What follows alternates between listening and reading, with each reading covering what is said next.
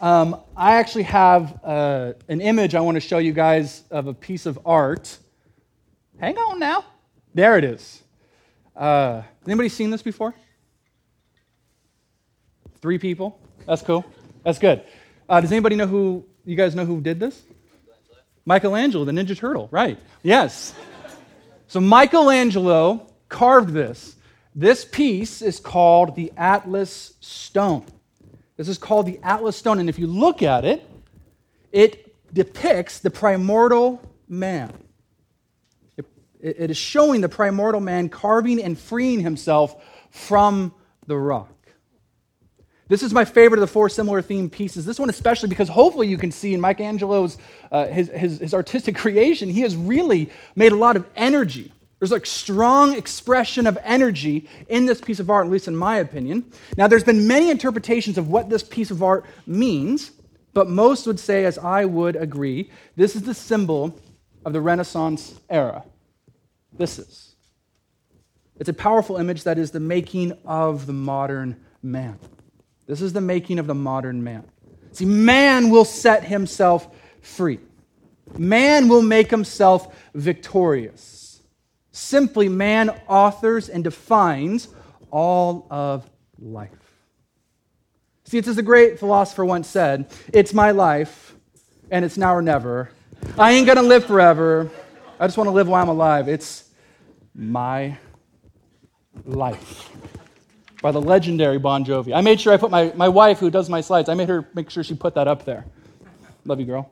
So, friends, this marble rock metaphor is what seems to be the most offensive with the Jesus of the Bible, with Christianity and the church. I say this because Jesus desires to be our sculptor. This is what's so offensive about Christianity. Christ says, no, I want to be the sculptor. See, being discipled by Jesus is a lifetime of being sculpted. It's a lifetime of being sculpted. It's this idea of being an internal learner, a pupil, an apprentice, or becoming like your master. Now, what I'm saying right now is nothing new to really anybody in this room. We're all very familiar with this concept. We're all familiar with this concept. This is something we all intrinsically do. And for all of us here, not just Christians, for all of us here, it's a very familiar understanding that we learn from influencers, right? We learn from influencers, that we apprentice certain figures around us. So I can look around this room and I see that there are disciples of David Fincher here. There are disciples of Frank Ocean here. There are disciples of one another in this room. I mean, I even think about, isn't that how the whole idea of celebrity marketing works, right? The only reason we drink Smart Water in here is because Jennifer Aniston drinks Smart Water. It's not because Smart Water tastes better than other water. Jennifer, that's the only reason. I think of my children, holy smokes, when it comes to being disciples or apprentices of things. With every gust of wind, they are a new disciple of somebody.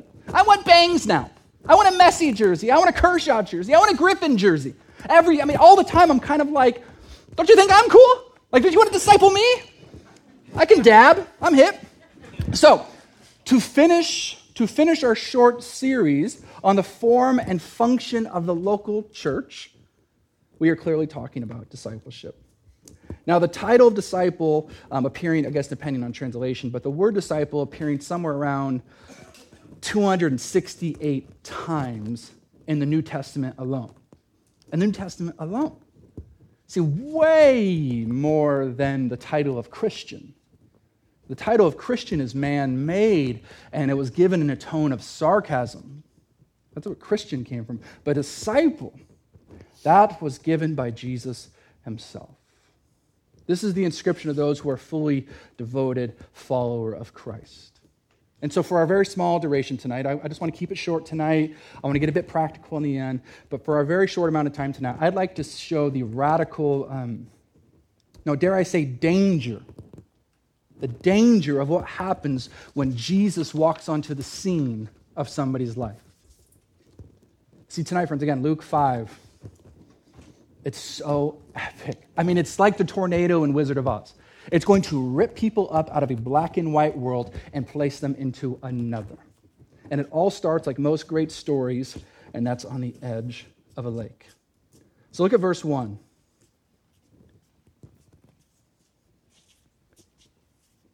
Oh, I love these verses. On one occasion, while the crowd was pressing in on him to hear the word of God, he was standing by the lake of Gennesaret, and he saw two boats by the lake, but the fishermen had gone out of them and were washing their nets.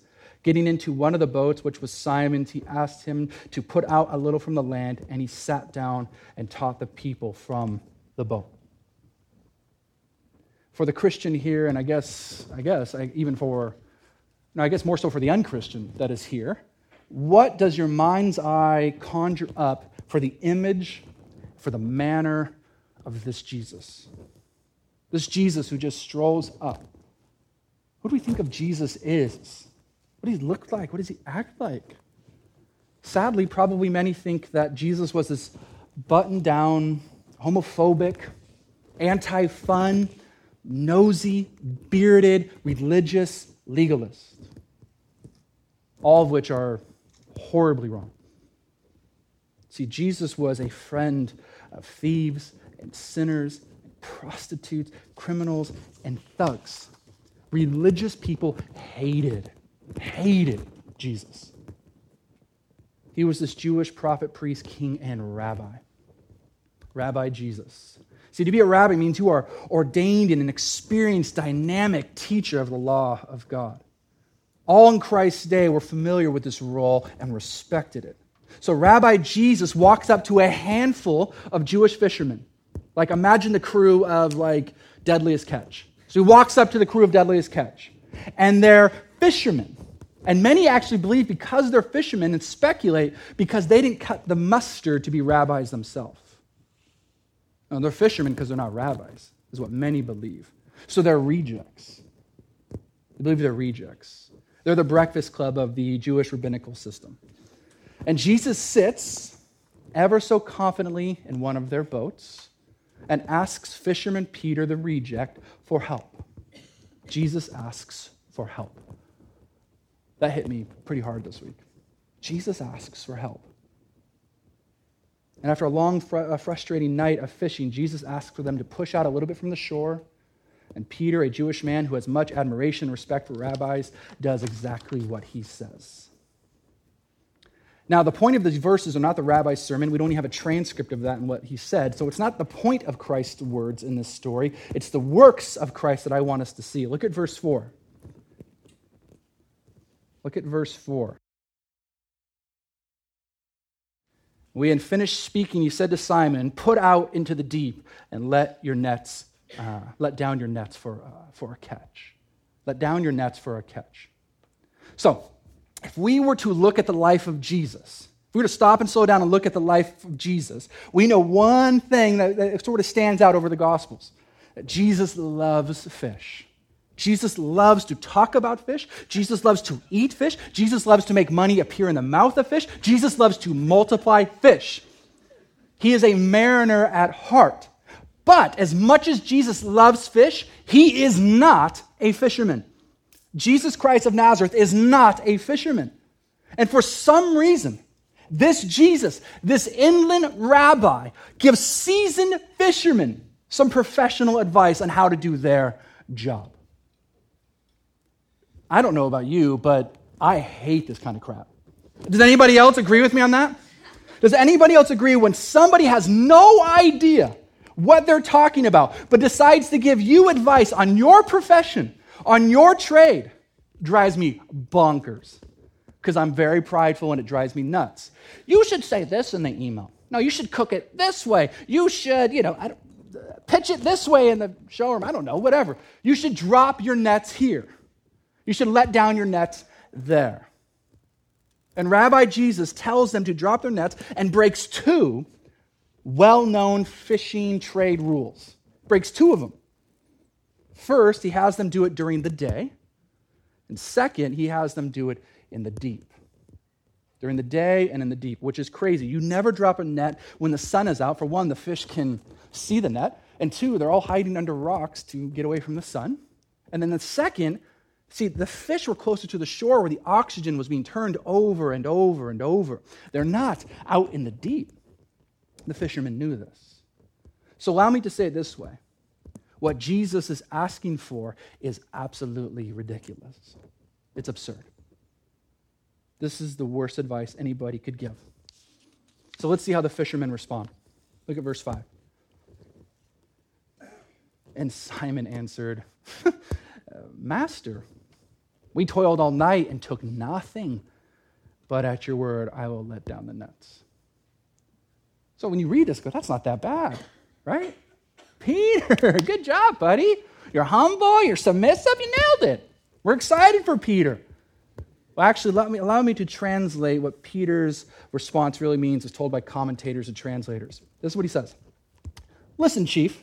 Anybody ever call you Chief like in a department store and you're just like, what? You got it, boss. I'm not your boss. But he goes, listen, Chief, we're not stupid. We know how to fish. We know when the fish feed, they ain't biting. We just cleaned our nets. We're dead tired. We want coffee. But, to just prove you wrong, you rabbi, I'm going to do this just one time. I'm going to do it one time. Friends, here right now, in my opinion, what happens next is the absolute climax of the story. Look at verse 6. And when they had done this, they enclosed a large number of fish, and their nets were breaking. These nets are not made to break. Their nets are breaking. They signaled to their partners in the other boat to come and help them, and they came and filled both boats so that they began to sink. You guys remember that scene in Finding Nemo when all the tuna started swimming down? Do you remember that? And it broke the line and the giant net, it was all swimming down, that great moment. Well, imagine that times, 100 or whatever. Do we have any idea how hard it is to sink a boat just off of weight alone? It's almost impossible. Peter is signaling, not calling out. Peter isn't saying, I've got fish. He's saying, he's doing this. He's doing this because he knows. He doesn't want to give away the abundance of where the fish are. And see, their hearts were probably pounding. Their hearts were pounding, right? They probably couldn't stop laughing, just cracking up at one another as they're pulling this in. I remember, before my wife and I were married, but my now brother-in-law, we were on a cruise, and we were doing like penny slots on the cruise. And we were running out of pennies, and we went over to the last one, we threw a penny in, and he hit the jackpot. And pennies, just like in the movie, started pouring out. And all we could do was crack up. There's just pennies all over the floor. It's nothing impressive, but we're cracking up, and we're, oh my gosh. I remember he's like, I'm going to buy a car.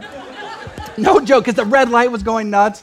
And then we realized it was like $34 in pennies. But the amazing emotion of just the abundance, like jackpot, you couldn't stop laughing. So there's that emotion and there's that rush. And I think Peter has that, right? We could speculate that Peter has that emotion, and then all of a sudden something happens. He catches himself. Peter catches himself in the moment, and he remembers what? He remembers the rabbi.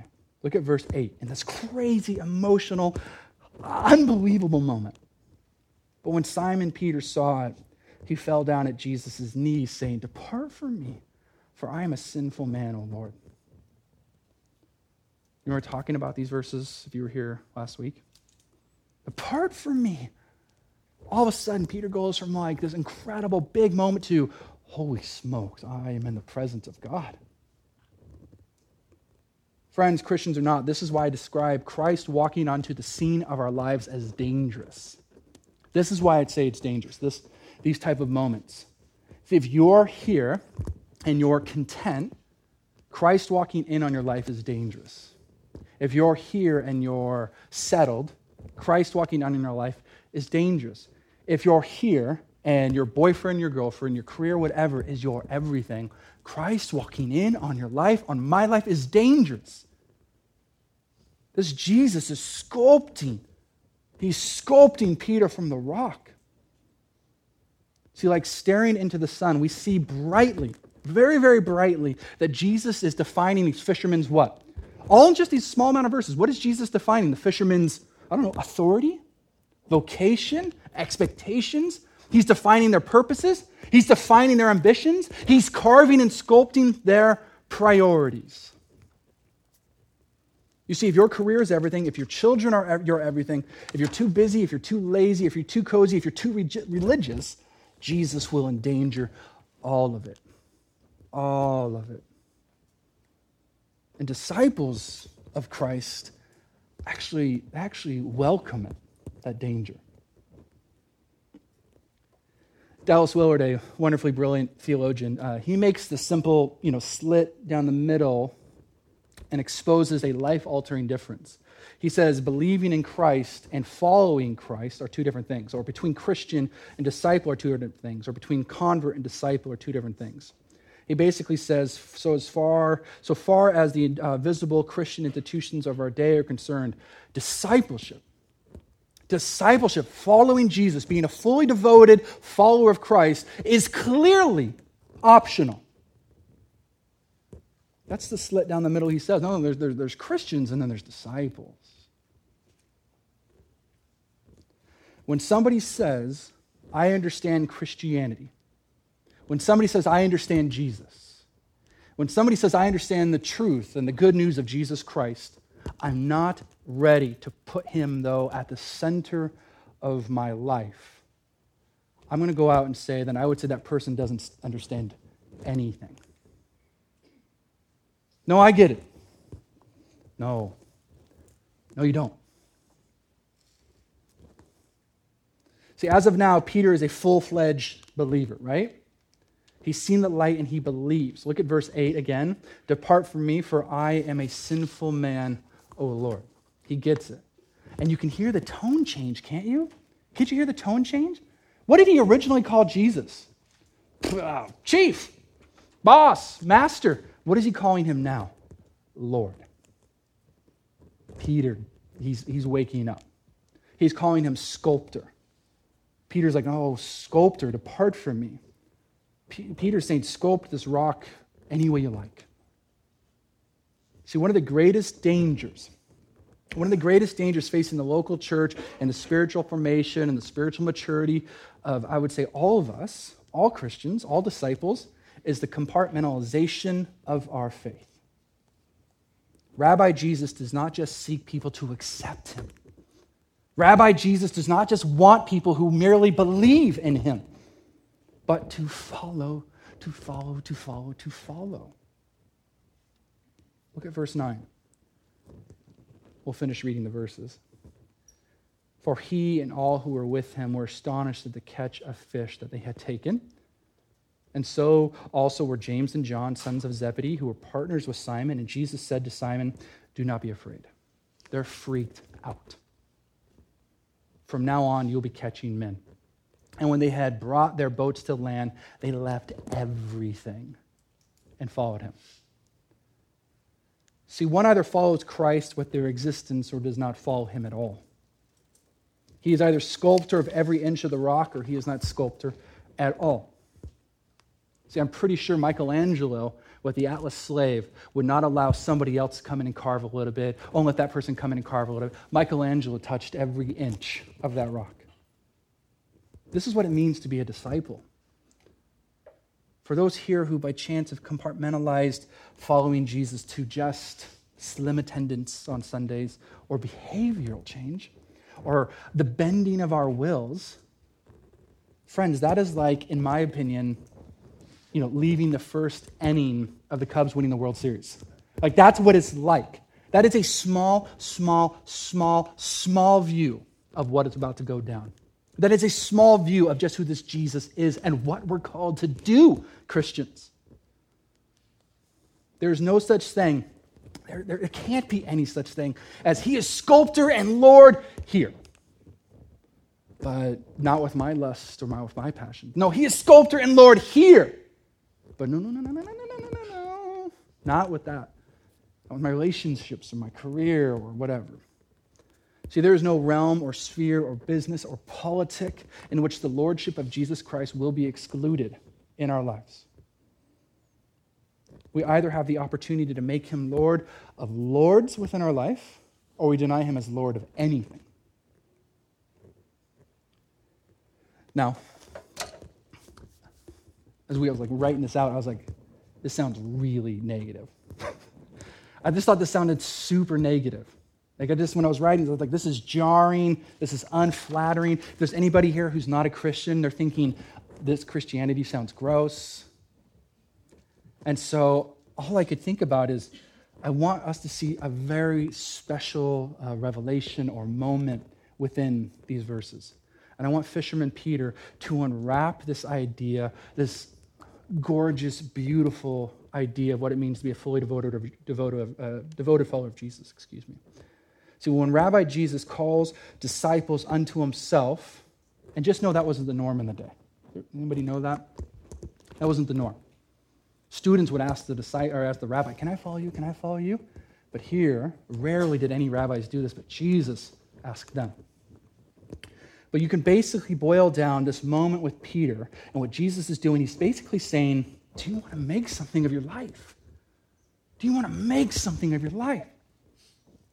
This is why following Jesus isn't some limp religious lifestyle. Yuck. Too many people see the following of Jesus, it's about what we have to give up. It's about what we have to give. Christianity is just giving everything up. But we might be blind or forgetful to the actual gain. Do we even get what Peter denied here in the moment on the shore? This is huge. I want us to get this. It's 2 heavy, sinking boats loaded with fish. Now maybe you're thinking, yeah, I'd give that up too. Fish. I don't know. But we have to get out of our Los Angeles mindset for a moment. Let me just say it this way. It's 2 heavy, sinking boats loaded with a fortune. A fortune. Whatever it is you want most in the world, whatever it is you want most right now, write it down in your little journal, or write it next to your little column in your Bible. You can draw in your Bibles, it's all right. And then draw a little boat underneath it. That's the equivalent of what is in those sinking boats for Peter. See, this is so true for those around us who reject Jesus. Many of my conversations with those who don't follow Jesus, this is what offends them. This idea of giving up. But most don't even have an idea about what's in the boat. What they're most fearful about is giving up. When you say what they're most fearful about, or what you might be most fearful about, or what I was most fearful about years ago before I accepted Christ, was just giving up the sculpting tools. There's nothing I was holding on to. It was just giving up the sculpting tools, the possibilities, the unknown. So we don't know if Peter in this moment, as he's holding like these thick, wet ropes overflowing with like sardine and carp, had some conflict of the heart. We have no idea. Fortune, fame, reputation with all these fish. This crazy rabbi standing on the beach shore who's friends of sinners and prostitutes, thugs and criminals. See, if we look at the immediacy and urgency of Peter's departure, we can clearly see that what he left behind is, in that moment, like buffalo nickels or Monopoly money. That was all Monopoly money to the glory and worth of following Jesus. Fame and fortune for a fisherman in this boat, and he left everything. I love the way preacher Charles Spurgeon says it. He sort of wraps this up and puts a bow on it. Get this. Nothing teaches us about the preciousness of the Creator as much as when we learn the emptiness of everything else. I long for all here in this room, including me, believe it or not, to see that same Jesus who bids us to cast and let our nets down is the same Jesus who fills them up. I implore all here to know and remember Christ's words, for what does it profit a man to gain the entire whole world and forfeit his own soul in the process? What does it gain you to take those boats ashore and throw them in the bank and the storehouse, but in the process lose your soul?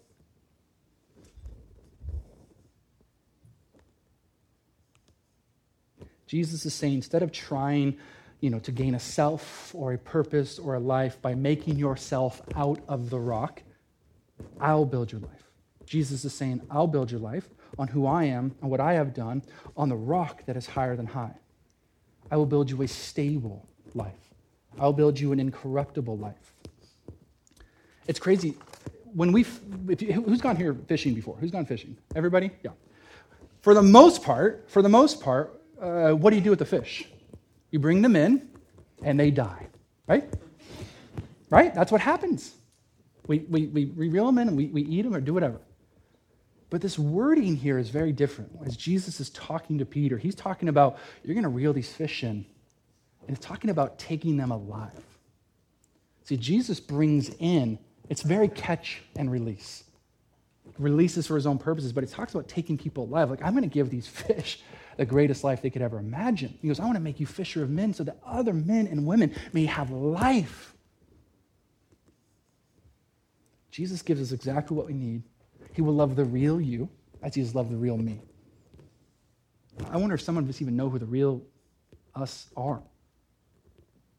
He will love us and he will shape us and he will give us a whole new identity, a new inner reality, and make us a new creation.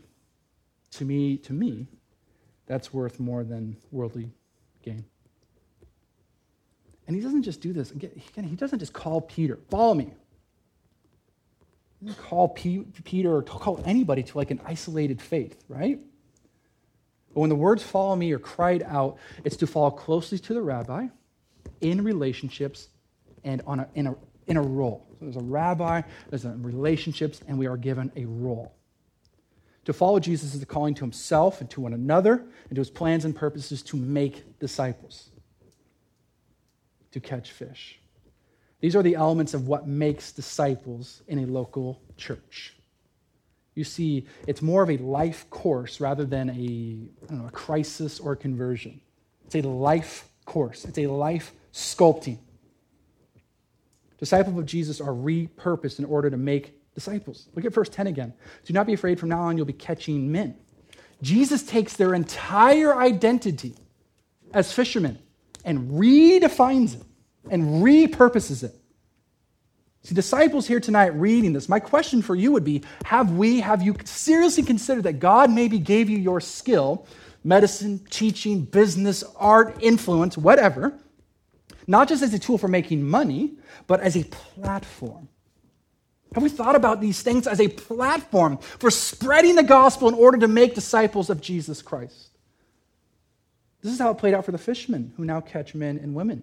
And then the same is true for any single disciple of Jesus in this room. Jesus, as our master and we as apprentice, redefines and redefines and redefines every inch of the marble. I want us to think that when Jesus says, follow me and make films as a gospel platform to make disciples. Follow me and, be a lawyer as a gospel disciple platform. Follow me and be a stay-at-home mom as a gospel platform. As a collective church, I want everybody to know, this is the criteria upon which we measure success. This.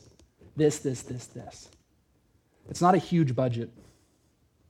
We could have $18 million in the bank, or I don't know, what's a bigger number? You know, Duran, I don't know big numbers. $19 million. Thank you. See, it's not about a bigger budget, and I don't care if there's 19 million people in this room.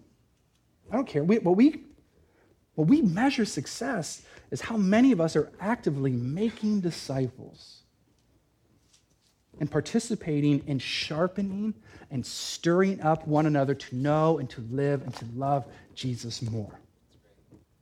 This is why we stress discipleship. I hope you guys know that. This is why we stress discipleship as hard as we can, and we will forever. Again, I've said this a lot over our church series. If we stop stressing discipleship, if we're like, guys, stop making disciples, we're good. If we ever stop that, please stand up from your seats and leave. We've lost our minds. We've lost our minds. Because this is our entire purpose, is to make disciples. For us not to do this would be as crazy as McDonald's to stop selling burgers. God forbid that ever happened. I love McDonald's. But what we want, that's how crazy it is, right? McDonald's stops selling burgers tomorrow, all of us would be like, what? If we as a church stop making disciples tomorrow, we should all be like, what? Christians, if you're here and you think of this as your church community, and you're not taking the responsibility for your own discipleship efforts, both to make disciples but also maturing oneself, then I just want us to slow down and think, okay, then, who's sculpting us? Who is shaping our lives? Dare I say, and I say it gently, but maybe we'll continue on being rough and jagged and enclosed. See, everything I'm saying is to be the normative way for life for us as disciples. See, our approach here is that the collective community takes charge of their own discipleship. Like, Nick, as much as I want you to be discipled, I can't make you, right? Our approach to discipleship is a one another approach. I wish, you guys should pray for this. I wish we had a bunch of people in here who are older than like 60 for every single one of you to be like your new dads and moms. I wish we had that. I wish I had an older person in here for me who could just wrap his arms around me and say, everything's all right. I want that too. So we have a one another approach. If you guys want to pray for older people in our church, that'd be epic. We want them. We want that. Older, mature, seasoned Christians, we'd love that. But we have a one another approach to discipleship here. It's self-propagating, it's self-paced, it's self-driven. Now, it may take a little longer, as some of you guys may have figured out, but the long-term benefit is far worth it. See, what we've learned out of discipleship efforts is lumping you guys together, lumping us together, does not work. That's like arranging marriages right now. It does not work. Because they're relationally formed, that means there's no designated leader in any of our discipleship groups. Not a single designated leader. So if someone tries in your discipleship group here through Collective Church, step up and become like a leader, straight up revolt. That is not what happens here, because we believe in a communal effort in discipling one another.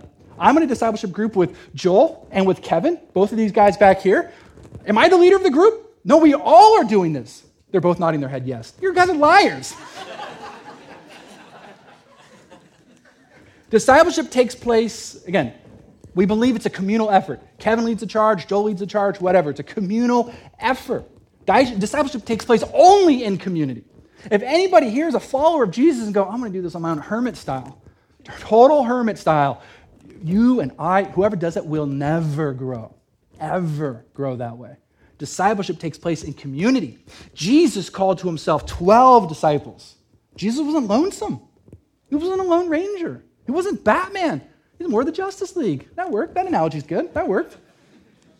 And that community is to be filled. Our communities we have, our discipleship groups, are to be filled with introverts and extroverts, young and old, married and single, all here to disciple and be discipled. See, we believe all we need is one another, because Christians here, you have the power and presence of God and the Holy Spirit, and we use the authority of the Bible. This is the practical stuff I was talking about. We are a church that believes in the absolute authority of the Bible. That is why it is the centerpiece of our discipleship groups. For some of the discipleship groups right now, if you guys want to go through, like, let's read East of Eden. Cool, you're probably no longer a discipleship group, part of Collective Church. The centerpiece of what we do is Scripture. It is God's authoritative word. And we engage it in three contexts. So we have something for you. I want you to see this graphic. Bryce, don't be mad at me. I had to change the middle part. Bryce designed this for us. I had to change the middle part. So there's been a lot of confusion about our three-pronged approach. Guess what, y'all? I'm going to clean it up right now. You ready for this? But this is our three-pronged approach to how we center our lives around Scripture and grow in the likeness of Jesus, because that's what happens with one another. Well, the Scriptures are, the authoritative direction and driven, efforts for us. Bible reading plan. We put this out on the website and social media every week. Then we go to Sunday talk, this, and then your discipleship group. Many people believe it's, I'm going to show up on Sunday, hear it, and then we're going to analyze and critique Casey at our discipleship group. Nah, y'all. Nah. Don't even talk about me. Don't talk about a thing I said. Here's how it works. The week before, we want you guys reading Scripture yourself and allowing the Spirit of God to influence you, so that your mind is not just filled with a bunch of mumbo-jumbo that Casey may have said. Okay, does that make sense? So you read it as we post it, you read it, and then you hear a preacher or a pastor on Sunday talk about it who hopefully knocks out any heresy or crazy anything, gives some direction of one very specific direction. You guys may have something, a million other opinions, but I give one specific direction. And then that week at discipleship group, guess what happens? You discuss what God has been informing your heart through your reading and through the Sunday talk. And then you guys in those discipleship groups, you guys own up to one another. You guys are actually there for one another. You guys are actually pushing one another, stirring, sharpening one another. I just want to say this, if there's somebody in your group who's just messing around or has not caring or is putting in 2% or whatever it could possibly be, charge them.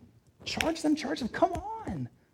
This is not just about you and how much you don't or do want to do. This is also about me and my growth in this process. I'm totally off my notes. I don't even know where I'm at right now. We want everybody to see this. You read, you hear it, you discuss it, then we go and live it. I'm a part of this. I encourage you guys to be a part of this. This was after we showed it to 1 million churches. Pastor Lorenzo and I prayed over this, trying to figure out what would work. And again, it's nothing amazing, but we believe fruit will come from it. See, when we are committed to one another, and we elevate the Bible to where it should be, iron will be sharpened and transformation will take place.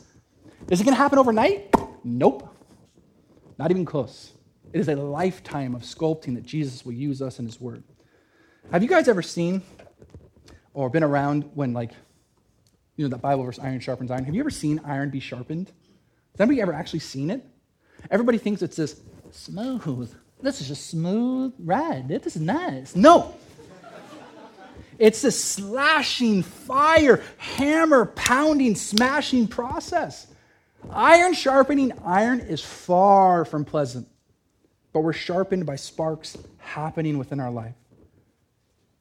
That means our immaturity, lack, and sin is most often revealed as we interact with the other people of God. So we need to be prepared for sparks. And friends, basically, that's discipleship. That spark stuff is discipleship. It's so crazy. I don't know if this is true for everybody, but I've had many conversations over the years where it's yes, accountability. And then somebody tells accountable to something, you're ooh. Yes, I want to be discipled. And somebody's cool, you should repent about this. This isn't good. Oh, no. Discipleship with one another in a local church community is intrusive, disruptive, uncomfortable, inconvenient, and at times frustrating to our flesh.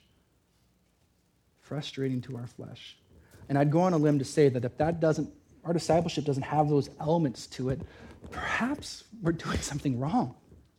It really is that intrusive. See, if you're in a current discipleship group, again, which barely meets, nobody's putting in the hard work, nobody's taking it seriously, I will say this, get out of it. Part of our own discipleship groups here, nobody's putting in the work. Again, they barely meet. Nobody seems to be into it. Either charge them, let's get serious, let's recommit to one another, or get out of it and get into another discipleship group. Friends, if I could end this talk in any way, which I'll be doing in just 60 seconds, if I could do anything and charge a bunch of people I love dearly and consider friends, I would beg you, do not settle in your journey with Christ, in your following Jesus. We settle for crappy seats at a sporting event. We settle and compromise, an overdone steak or whatever it is. But we are to never settle and compromise for God's mission and our commission. I want to read this quote, and as I'm doing it, the band's going to come back up. But I want to read this quote, and this quote is from Spurgeon again, and it's his attempt to get us to not be okay. You hear me? His attempt to get us to not be okay. It's very convicting for me. This is what Spurgeon says. It is true that a fisherman may not catch fish, but no true fisherman is okay with that. If I weren't bringing souls to Jesus, I'd cry out night after night after night after night after night. I think sometimes we might, and I've done this many times, hide under the blanket of faithfulness.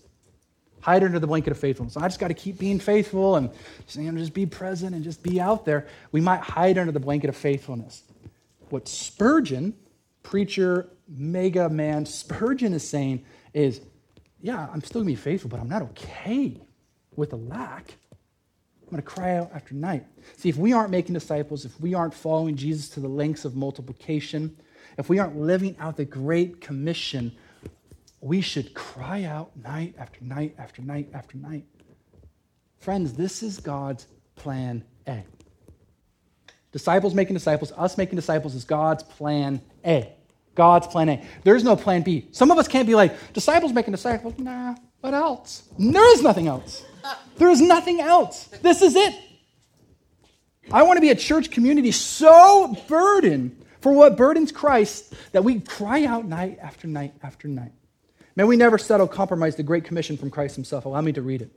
Go therefore and make disciples of all nations, baptizing them in the name of the Father and of the Son and of the Holy Spirit, teaching them to observe all that I have commanded. And behold, I am with you always to the end of the age. So, in just a few moments, we're going to wrap this up. And there's going to be people on that wall, and there's going to be people on that wall who want to pray for you. They're here, their entire ministry here, and their entire service here is to pray for this group of people right now. That's their entire existence here. So they're going to pray for you. Now, would you please, I encourage you, if there's anything weighing you down, would you please, please, please allow us to pray over you and intercede for your life? This is what the Bible calls us to do for one another. We're a church that prays, and some of you have been with us a long time. Let's perpetuate that understanding and conviction that we need one another in discipleship and in community and prayer. So they're going to be against the back wall. And lastly, before we worship and respond, I just want to tell a small story. Bear with me, it's a small story. And it's probably my favorite story in all of the Bible. See, after Jesus' death and after his resurrection, do you guys know what the disciples did? You guys have any idea? They went back to fishing. 3 years came and went. Jesus died. Jesus rose again. They went back to fishing. Not fishing for men. They went back to regular, stinky fish fishing. Basically, in my opinion, they settled. They compromised. They went back to their old life as if nothing ever happened. That is not what Jesus has called them to do. So in this narrative, Jesus shows up at the edge of the sea and he sees them fishing, the disciples. He sees the disciples out there and he cries out, "Is anything biting?" And they look back at the silhouette and he cries out, the disciples cry out, "No! Nothing's bitten. We've got nothing." And this lone silhouette cries back to the boat, "Cast your net on the other side." And then the boat began to sink. They cast their net and the boat began to sink with this abundance of fish. And then in the flash of a moment and in a memory and just a spark, the disciples look at the silhouette on the man on the beach shore. You know what they cried out? "It's the Lord!" They cried out, "It's the Lord!" So you know what they do? Peter, many believe theologians, he jumps in buck naked and he jumps in the sea and he swims as fast as he can to the shore. He just wants to be around Jesus. And as they swim to the shore, they see Jesus there, but not just Jesus by himself. Jesus cooked them breakfast. Oh my gosh. How good was that food, do you think? There's just bread and there's fish. See, Jesus loves fish for breakfast. Tonight, a different feast is awaiting you, Christians. When Jesus passed out the food on the shore, this is so crazy. He's passing out the food to those disciples who were once fishers of men who have now gone back and settled. He passed out the food. You know what he asks them? You know what he asks Peter? He goes, "Do you love me?" "Do you love me?" "Yeah." "Do you love me?" Tonight, communion is for those who can answer that question with their words and with their works. So when you come and you take these cups, these double cups, they're double stacked here, on my right and on my left. I want us to almost have that moment where we're sitting there on the beach and Jesus is saying, "Do you love me?" How do we respond? Yes, I show it here, I show it there. See, communion is about centering in on the elements of the lengths that we will go to follow Christ. And what's beautiful, and what I'm going to challenge everybody here tonight, either a re-challenge or challenge for the first time if you do not know Jesus, but when they were done with the fish and the bread, Jesus looked up in John chapter 1, verse 19. You know what he ended with? You know what he said? Follow me. He said, follow me. Tonight, examine again for the first time, or re-examine your following, your discipling, and your apprentice of Jesus Christ. Sound good? Well, let me pray for us.